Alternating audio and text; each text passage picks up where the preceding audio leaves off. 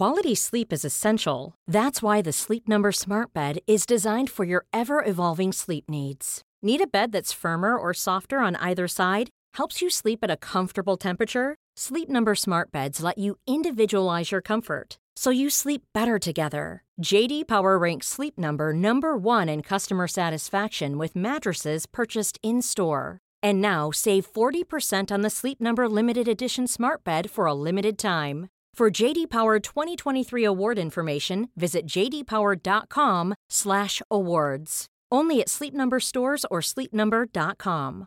This is Paige, the co-host of Giggly Squad, and I want to tell you about a company that I've been loving, Olive & June. Olive & June gives you everything that you need for a salon-quality manicure in one box. And if you break it down, it really comes out to $2 a manicure, which is absolutely insane. It's also so easy to get salon-worthy nails at home with Olive & June. The difference between how your nails used to look when you did them yourself and now with the Mani system is a complete game changer. The best thing about Olive & June, too, is it's a quick dry. Dries in about 1 minute, lasts for 5 days, and full coverage in up to 1 to 2 coats. Visit oliveandjune.com/perfectmani20 for 20% off your first system. That's oliveandjune.com/perfectmani20 for 20% off your first system.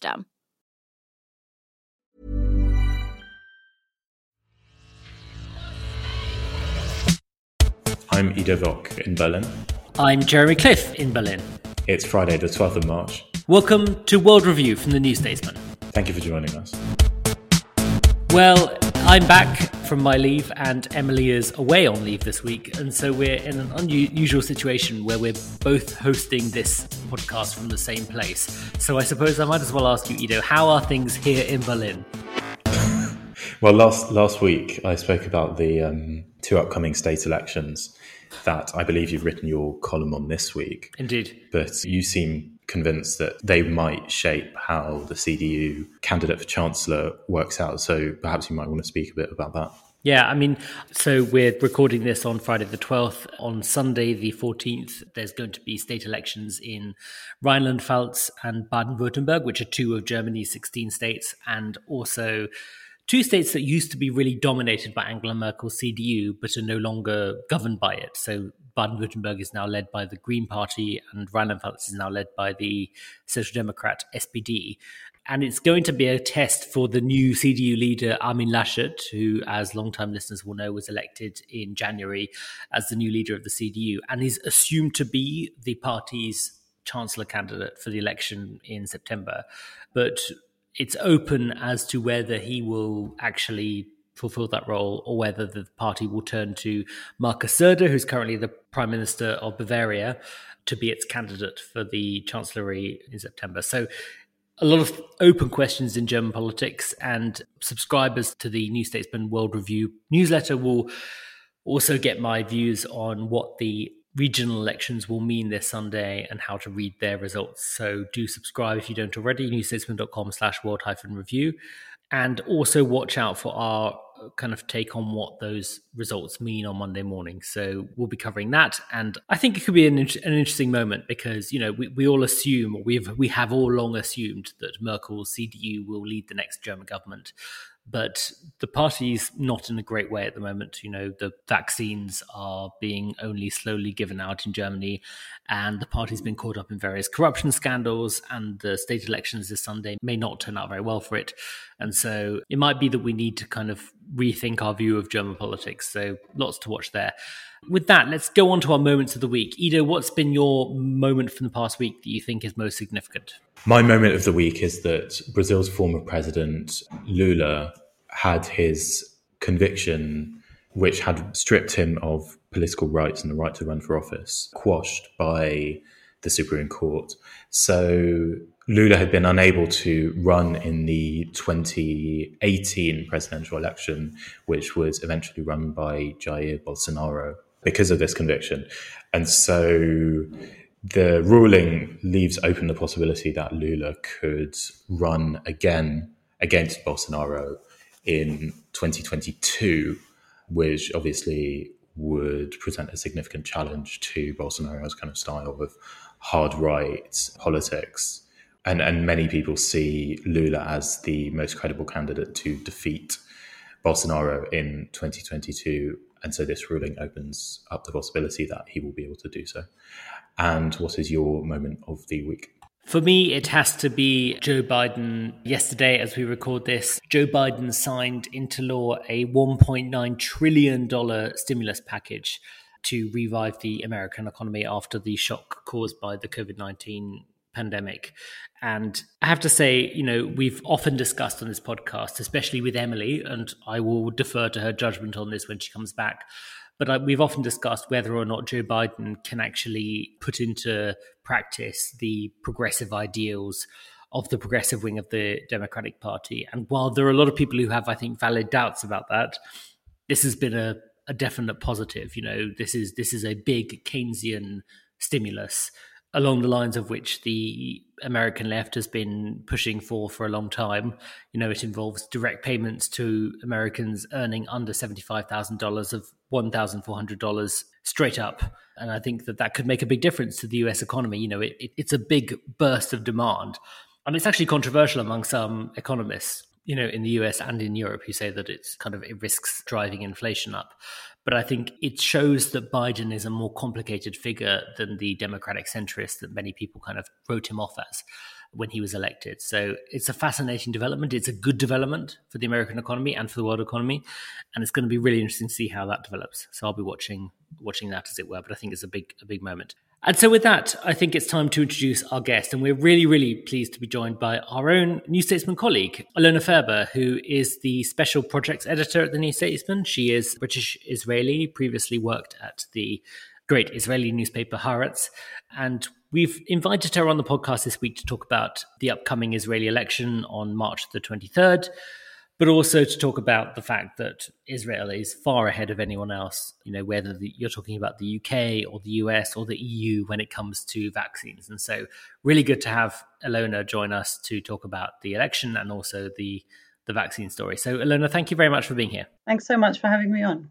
I think to start off, because there's an election coming and because Israeli politics is really hard to follow, even if, like I am, you're interested in Israeli politics. So I think for a start, Alona, could you just talk us through kind of what is the current situation in Israeli politics? We all know that Benjamin Netanyahu is the prime minister. This is now the fourth election in the last 2 years. But can you just paint us a picture of what the political landscape looks like?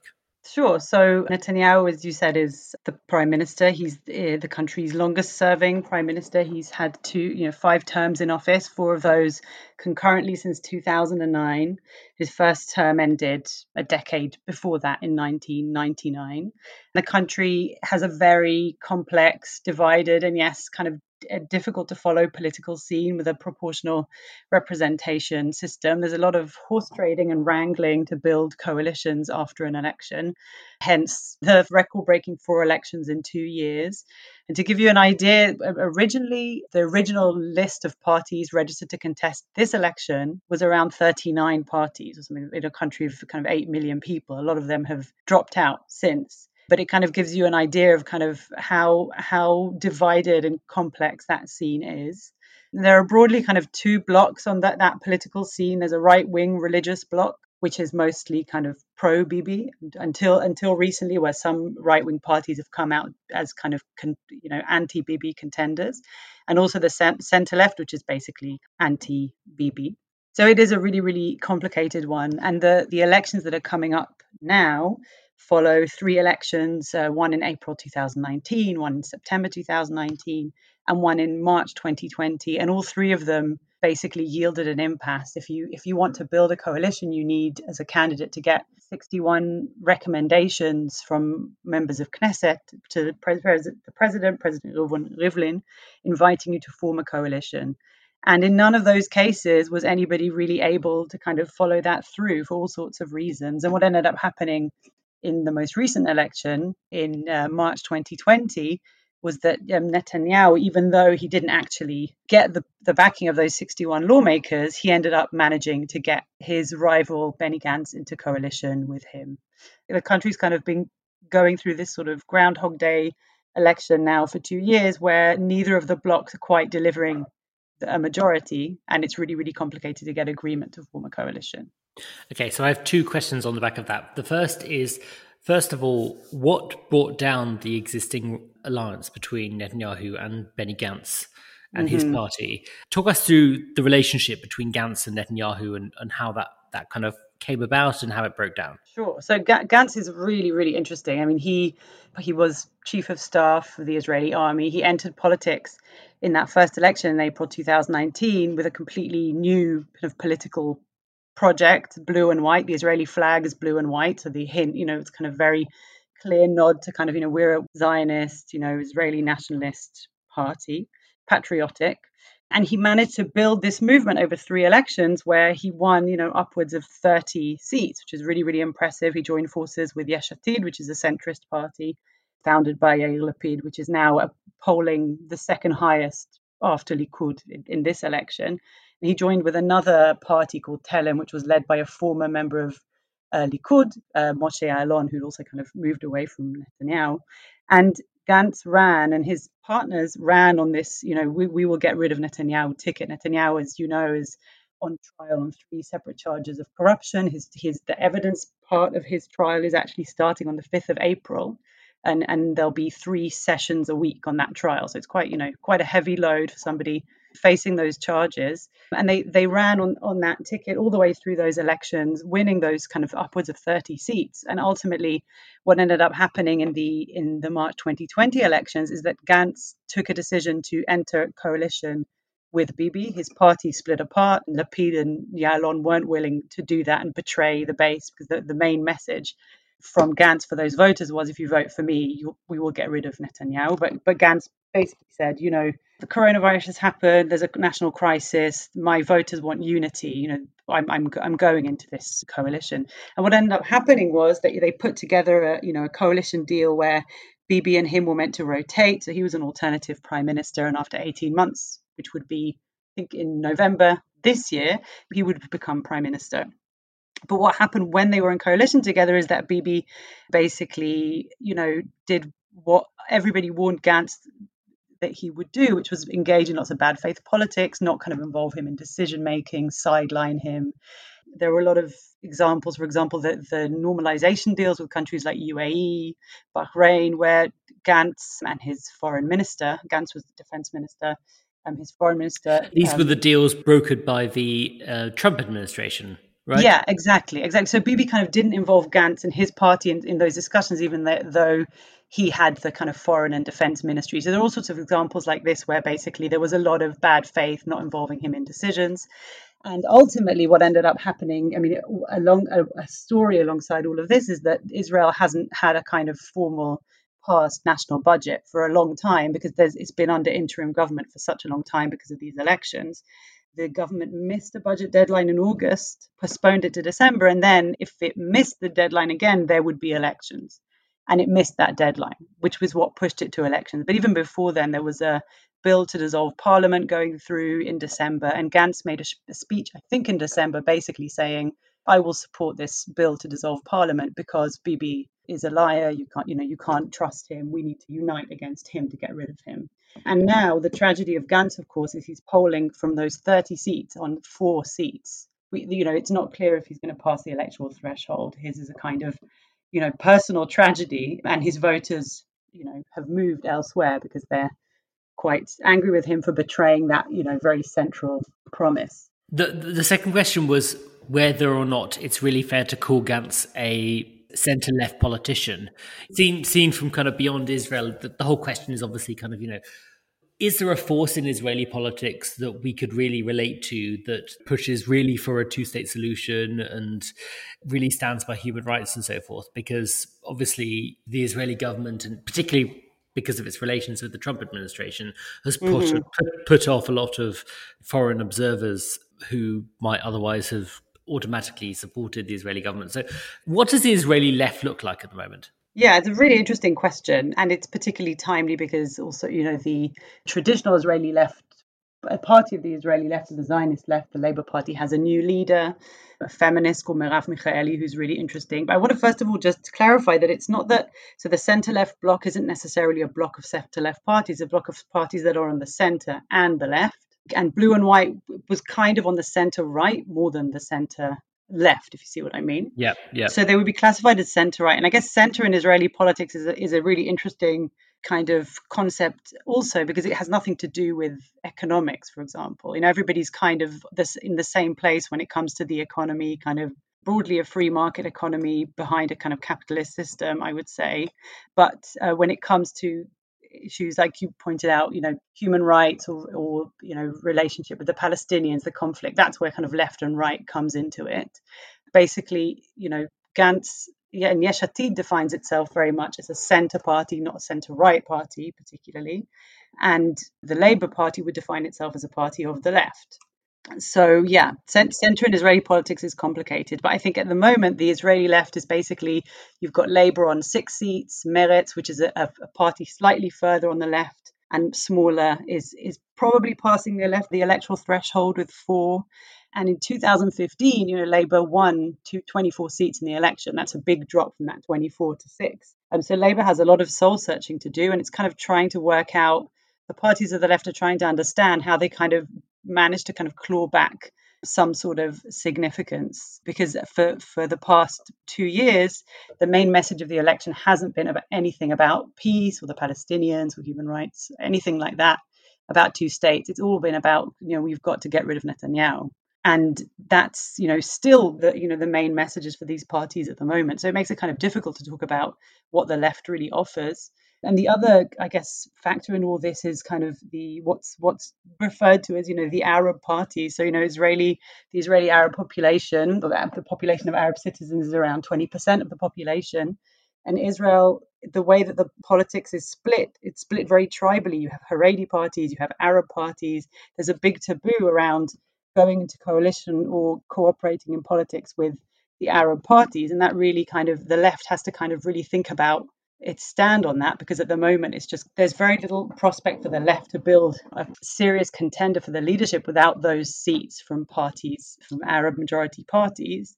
And then at the same time, it's kind of, those parties are always sidelined and not part of this creation of a vision of the left. So there's a lot of soul searching for the left at the moment. In fact, Haaretz published an editorial today talking about, the dangers of Meretz not passing the threshold and why the country needs this small left-wing party not to disappear. Of course, we've mostly spoken about this as though it were quote unquote a normal election. So it's like the 4th election yes. in a few years. But in many ways, it's a very atypical election where, particularly because of obviously the coronavirus crisis and the particular context of Israel having done so far fantastically well with the vaccine, I think it's given over half of its population at least one dose of the vaccine. So that's way, way ahead of the rest of the world, as we've covered repeatedly on this podcast and at the New Statesman. And I know at the beginning of the campaign, Netanyahu was speaking about the vaccination campaign as something that would benefit him electorally. But that doesn't really seem to have panned out. And I was just wondering if you could talk about how the vaccine success has or hasn't affected politics in Israel and the campaign. Netanyahu, so he's given, he's done a few campaign interviews recently where he's presenting himself as the kind of the leader who has brought, this incredible success to the country when it comes to vaccine. He tells voters, the entire world is, watching and, calling me and complimenting me on what I've done here. And Israelis are aware of the fact that the vaccine effort in Israel is particularly impressive, and they're kind of far ahead. And yeah, you're right, kind of last year when they were starting to talk about the elections possibly happening in March, there were reports that that's Netanyahu's party, wanted the elections in spring because of the vaccine rollout and also because of the economy opening up. Just 2 weeks now before the election, everything sort of opened up very quickly because people are kind of assuming that that's partly to do with the upcoming vote. But if you look at the polls, Netanyahu's party has been kind of hovering around 29 pretty much the entire time. And there was a poll just now which basically seems to show that there's a deadlock that's going to happen pretty much, that there's not going to necessarily be enough for each side again to form a coalition. And there was a really interesting poll last week or this week that found that something like 29% of Israelis think the election will yield a clear outcome on the question of who will be the next prime minister. So, a lot of Israelis are kind of thinking, okay, yeah, there'll probably be another election anyway. So before we get on to that, first of all, why did Israel do so well here? What was its secret formula? Like, I understand that Netanyahu was very involved in the negotiations and that Israel moved quite fast. But what exactly did the country do so right? Because it is so far ahead of everyone else. What was the secret? Yeah, it's interesting, isn't it? There's lots of discussion about it. I think also Netanyahu, to his credit, took coronavirus very, very seriously, very quickly, and kind of moved things very quickly early on. There was footage of him, face mask, not shaking hands with people because he was very aware of kind of coronavirus and the dangers of coronavirus. But I think there's a mixture of kind of some sort of a culture of the way that Israel gets things done, which has been pretty relevant, and also the way the health system is sort of set up. It's an insurance-based system, right? Yeah, it's an insurance-based system, and there are different kind of medical kupot cholim, they're called in Hebrew. I can't think of the name in English, kind of medical groups, and they work together, but they're separate. There isn't a kind of very big bureaucracy like there is, for example, in the UK. It's much more agile, much easier to get stuff out to people. It's also a smaller country with a smaller population, but Israel kind of, went out, did the negotiations, bought the doses and made it a big priority. And I think in Hebrew, they call it, they talk about the vaccine operation as if it's, a military operation, mivtza chisunim. And there's some sort of an influence in the way that Israel is kind of set up to respond militarily to stuff, I would say, that made it, just kind of starts and gets stuff sort of done very, very quickly, which made a big difference. Wherever you are in the world, if you're interested in global affairs, you can subscribe to The New Statesman on digital, in print, or both from as little as £1 a week at newstatesman.com/subscribe. That's just $2 a week in America. Just one last question from me, then I think we'll go to our You Ask Us question. But the last one from me is, can Israel really imagine a post-Netanyahu period? Because he's so associated with the country's politics. And I understand that a lot of Israelis, even if they don't think he's, the perfect leader, probably vote for him because they think that he provides security and so forth. Like, is there a path to a post-Netanyahu Israel? And if not, why not? Netanyahu is obviously a very dominant figure, and he's very good at kind of painting himself as irreplaceable, and also a kind of if you get rid of me, it's an existential threat to the country, right? So this election, he's talking about, this is a historic opportunity to bring in the biggest right-wing government we've ever seen. But in the past, he's said, you've got to vote for me because the left is trying to dismantle the government of the right. He's very good at doing that kind of divide and rule stuff. I think for a lot of Israelis, it is really hard to imagine. He's been in government for a really long time. When Gantz went into coalition with him and people felt very kind of let down by him, a lot of the narrative was kind of course, he failed. Bibi is such a master politician, and Gantz was new and, and naive, and nobody could rival Netanyahu. But there are enough people, if you look at the maths, if there are enough people who say that they want to get rid of him, they want to challenge him with enough seats, at least in the polls, to get together and form a coalition. So it is possible. But I think it is difficult to move beyond such a dominant figure in the country's politics, and one who's kind of, so controlling. And you can see that with the vaccine program. He's really taken the credit for it as if it's his, personal achievement. There's a really interesting story recently about Naftali Bennett, who's a politician on the right party called Yamina, who used to be Netanyahu's office chief of staff and an ally, and now isn't an ally. And he's polling on 11.5 seats, and he wants to be prime minister. His strategy is to hope that Netanyahu wins enough to need his seats, to need Bennett's seats. And then what Bennett proposes to do is to go to the leaders of the parties who are leading the anti-Bibi camp. So that's Yair Lapid's Yesh Atid, New Hope, led by Gideon Sa'ar, who used to be in the Likud, Avigdor Lieberman with Israel Beitenu, and Merav Michaeli in Labour. And to say to them, those are all basically centrist parties? No. Sa'ar is quite on the right. Avigdor Lieberman is on the right, and Labour is a left-wing party. Lapid? Lapid's a centre leader, yeah. And his plan is to go to those parties and say, listen, if you don't make me the leader of a unity emergency government, I will go into government with Netanyahu. Which is an interesting strategy. So there are paths in if you start adding up all the parties. But I guess ultimately you can watch the polls, every day until election day, but we won't know until the morning of the 24th whether enough parties really have the numbers and whether they can overcome the egos to kind of form the coalition that would get rid of this guy.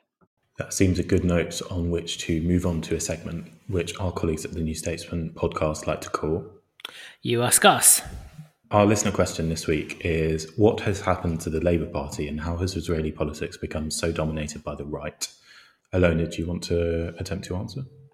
So the Labour Party has gone through a kind of identity crisis, I guess, over the past however many years. Like I said before, that in 2015, the party, at that time it was called Zionist Union, or Zionist Camp, I think, and it was the party had united with Tzipi Livni, the former foreign minister, who almost won against Netanyahu and became prime minister, but didn't, not so many years ago.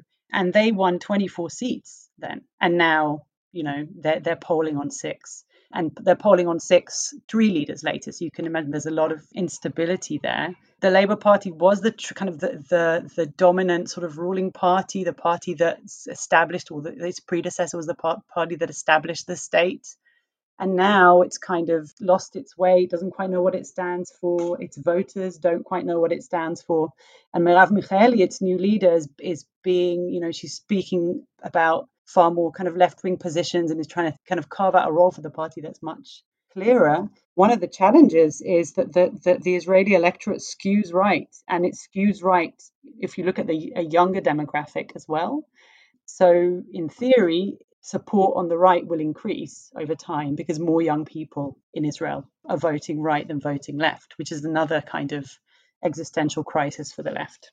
What do you think, Ido? Because, I'm not an expert on Israeli politics, but before we recorded this episode, you and I were talking about Meretz, which seems to be an Israeli party that would probably correspond to the politics of many of our listeners. What do you think about this? I think, by and large, Netanyahu's bet has paid off. So the Israeli occupation of the Palestinian territories has been ongoing since 1967. And although under international law, and initially it was intended to be temporary, it's basically increasingly obvious that it is permanent. It's a permanent state of affairs, that Israel has no intention or inclination to change. And so it moves in hundreds of thousands of settlers illegally to territory occupied in the West Bank and maintains what, according to the UN, under international law, is an occupation over both the Gaza Strip, which is this kind of little strip of land disconnected from the West Bank, and the West Bank, which is a larger strip of land where there are several Israeli settlements where hundreds of thousands of Israeli civilians live, which is in violation of the Fourth Geneva Convention. But anyway, all that to say that Netanyahu came to power in 2009. When he came to power, he was forced by Obama to make a very famous speech at Bar-Ilan University when he committed to a two-state solution, which I don't think he had ever done before. But it became quite obvious at the time that he was not sincere about it. He was not actually going to try and implement a two-state solution, although Obama and John Kerry tried. Secretary of State at the time tried. Politics at that time was very different. If you think about how different the Obama era seemed compared to the Trump era in terms of respect for international law and norms, and the kind of ethos governing global politics was obviously very different. But Netanyahu's bet was that he didn't need to concede to Obama, and that eventually the prevailing winds of global politics would shift. And he got that when Donald Trump was elected.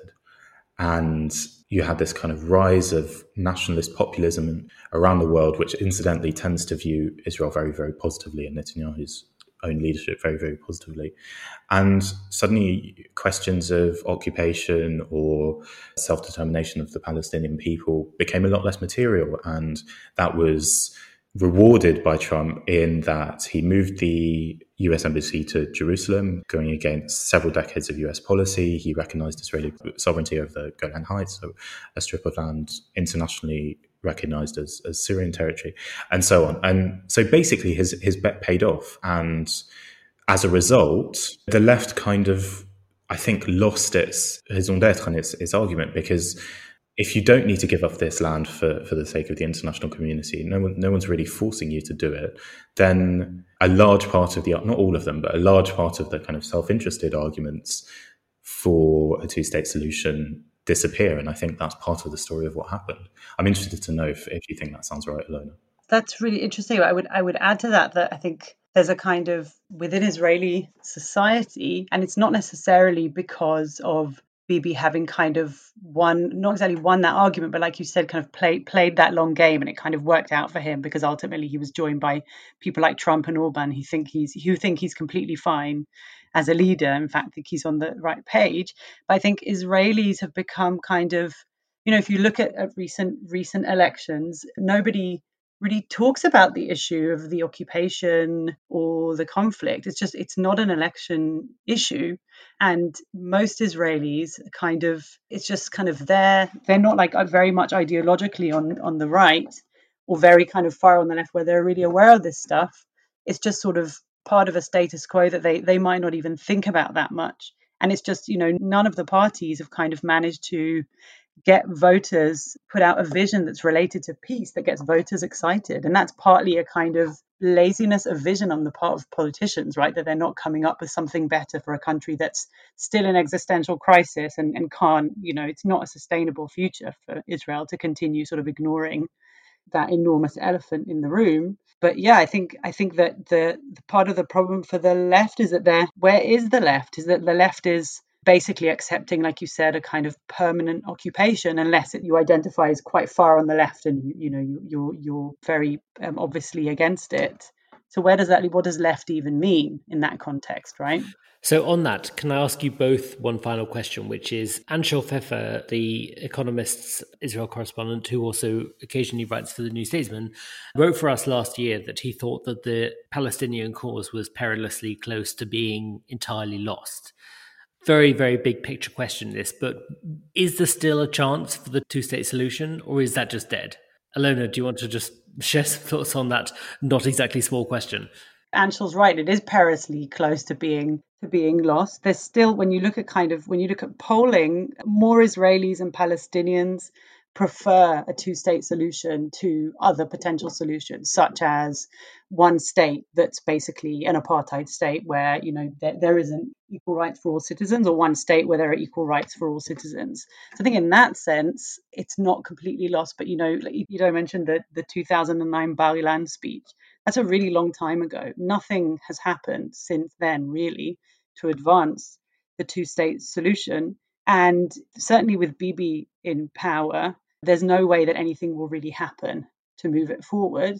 I think that, the Biden administration has said that it still believes in the two-state solution, to the extent which America can still, after what's happened with Trump and, things like the Golan Heights sort of recognition, or moving the embassy to Jerusalem, other stuff that Ido mentioned, the extent that America can still be an honest broker in that, there's still some sort of an impetus to follow that. But it will be interesting to see whether there's any kind of appetite kind of from the international community to do it.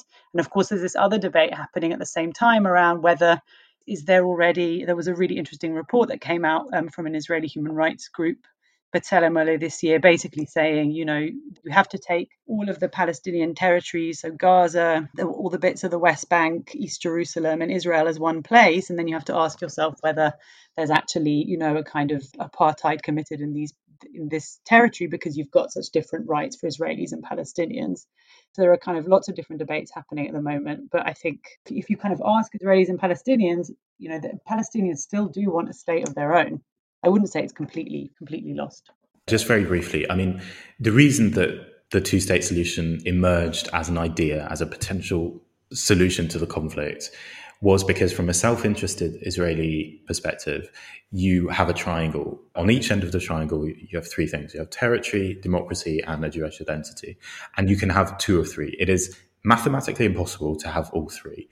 And so you have to, at some point, you have to abandon one of them, right? You can have democracy and a Jewish identity, which means giving up the West Bank and its Palestinian population, or you can have democracy and the whole territory, but at that point you lose the Jewish identity because more or less 50% of the population in the state is Palestinian, and quite rightly they wouldn't accept to live under a Jewish state and they wouldn't vote for it. Why should they? Or you can have the territory and the Jewish identity, but it means you abandon the democracy because you can't let the Palestinians vote to dissolve your state. And that calculus, I mean, the politics has changed in the time in between the first enunciation of the two-state solution, but the fundamental calculus has not changed and will not change until some sort of solution is reached. Ultimately, you can have two of three, you cannot have three of three. And Israel increasingly seems to have decided that it wants the territory and the Jewish identity, but not the democracy in terms of the whole territory that Alona has talked about and that, for instance, the B'Tselem report highlighted. But the fundamental calculus has not changed. And on top of that, I guess nobody's really sitting and thinking it through very, very clearly or making it a priority either. So it's just kind of sitting there in the background, not being dealt with. And on that note, that feels like a good way to move on to our last segment, which is what we'll be looking forward to in the week ahead. Alona, do you have a event in global politics that you'll be keeping an eye out for? Yeah, so it's not exactly something that I'm looking forward to, but there's the story of Nazanin Zaghari-Ratcliffe, who's the jailed British-Iranian mother, who was 5 years in an Iranian prison, has been released to house arrest, and she's meant to be going back to court on Sunday. Again, there's obviously been lots of pressure for her to be kind of released and allowed to kind of go back home. I guess that's an important story to watch. Like, will she finally be able to go home or not? What will happen on this trial on Sunday? Jeremy, what will you be looking forward to? I think I'll just go with what I said before, which is that I'll be paying attention to the German state elections this coming Sunday, the 14th of March in Rhineland-Pfalz and Baden-Württemberg. And what about you, Ido?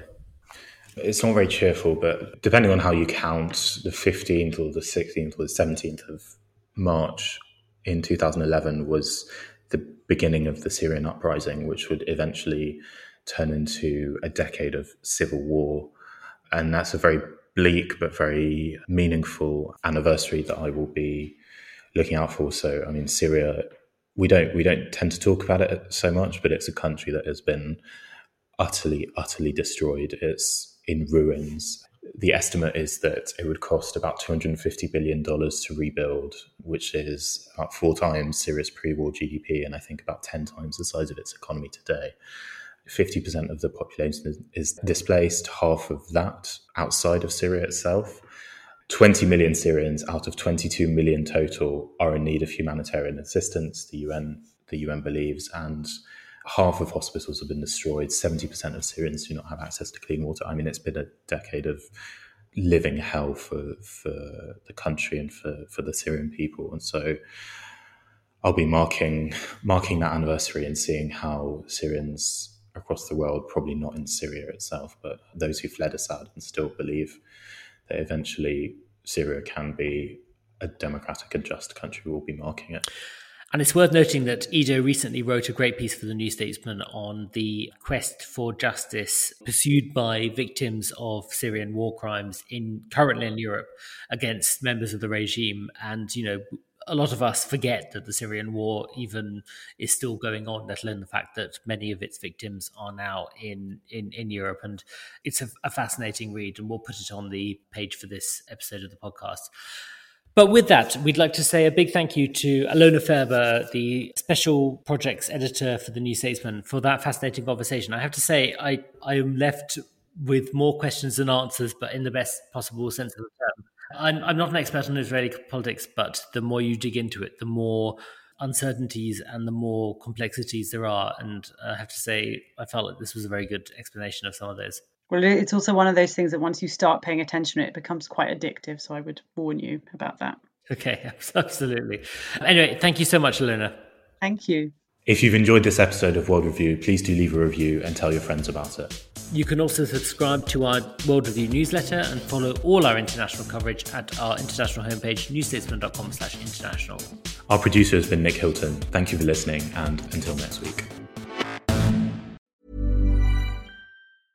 Quality sleep is essential. That's why the Sleep Number Smart Bed is designed for your ever-evolving sleep needs. Need a bed that's firmer or softer on either side? Helps you sleep at a comfortable temperature? Sleep Number Smart Beds let you individualize your comfort, so you sleep better together. J.D. Power ranks Sleep Number number 1 in customer satisfaction with mattresses purchased in-store. And now, save 40% on the Sleep Number Limited Edition Smart Bed for a limited time. For J.D. Power 2023 award information, visit jdpower.com/awards. Only at Sleep Number stores or sleepnumber.com.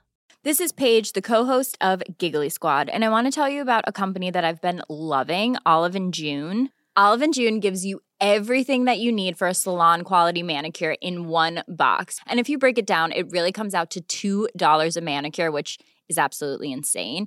It's also so easy to get salon-worthy nails at home with Olive & June. The difference between how your nails used to look when you did them yourself and now with the Mani system is a complete game changer. The best thing about Olive & June, too, is it's a quick dry. Dries in about 1 minute, lasts for 5 days, and full coverage in up to 1 to 2 coats. Visit oliveandjune.com/perfectmani20 for 20% off your first system. That's oliveandjune.com/perfectmani20 for 20% off your first system.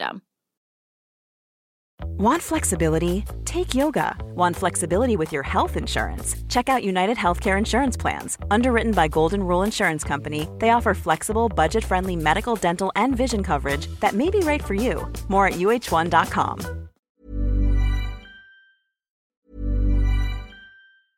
A lot can happen in the next 3 years. Like a chatbot may be your new best friend. But what won't change? Needing health insurance. United Healthcare Tri-Term Medical Plans are available for these changing times. Underwritten by Golden Rule Insurance Company, they offer budget-friendly, flexible coverage for people who are in between jobs or missed open enrollment. The plans last nearly 3 years in some states, with access to a nationwide network of doctors and hospitals. So for whatever tomorrow brings, United Healthcare Tri-Term Medical Plans may be for you. Learn more at uh1.com. Trust in politics is broken, so can we get UK politics working again? That was the last time we were happy. 2012. I'm Beth Rigby, Sky's political editor. Join me every week with Labour's Jess Phillips and Conservative peer Ruth Davidson for some electoral dysfunction. This idea of nuance has completely left politics. Yeah. Together we'll focus on the policies that could deliver political satisfaction. Follow Electoral Dysfunction wherever you get your podcasts.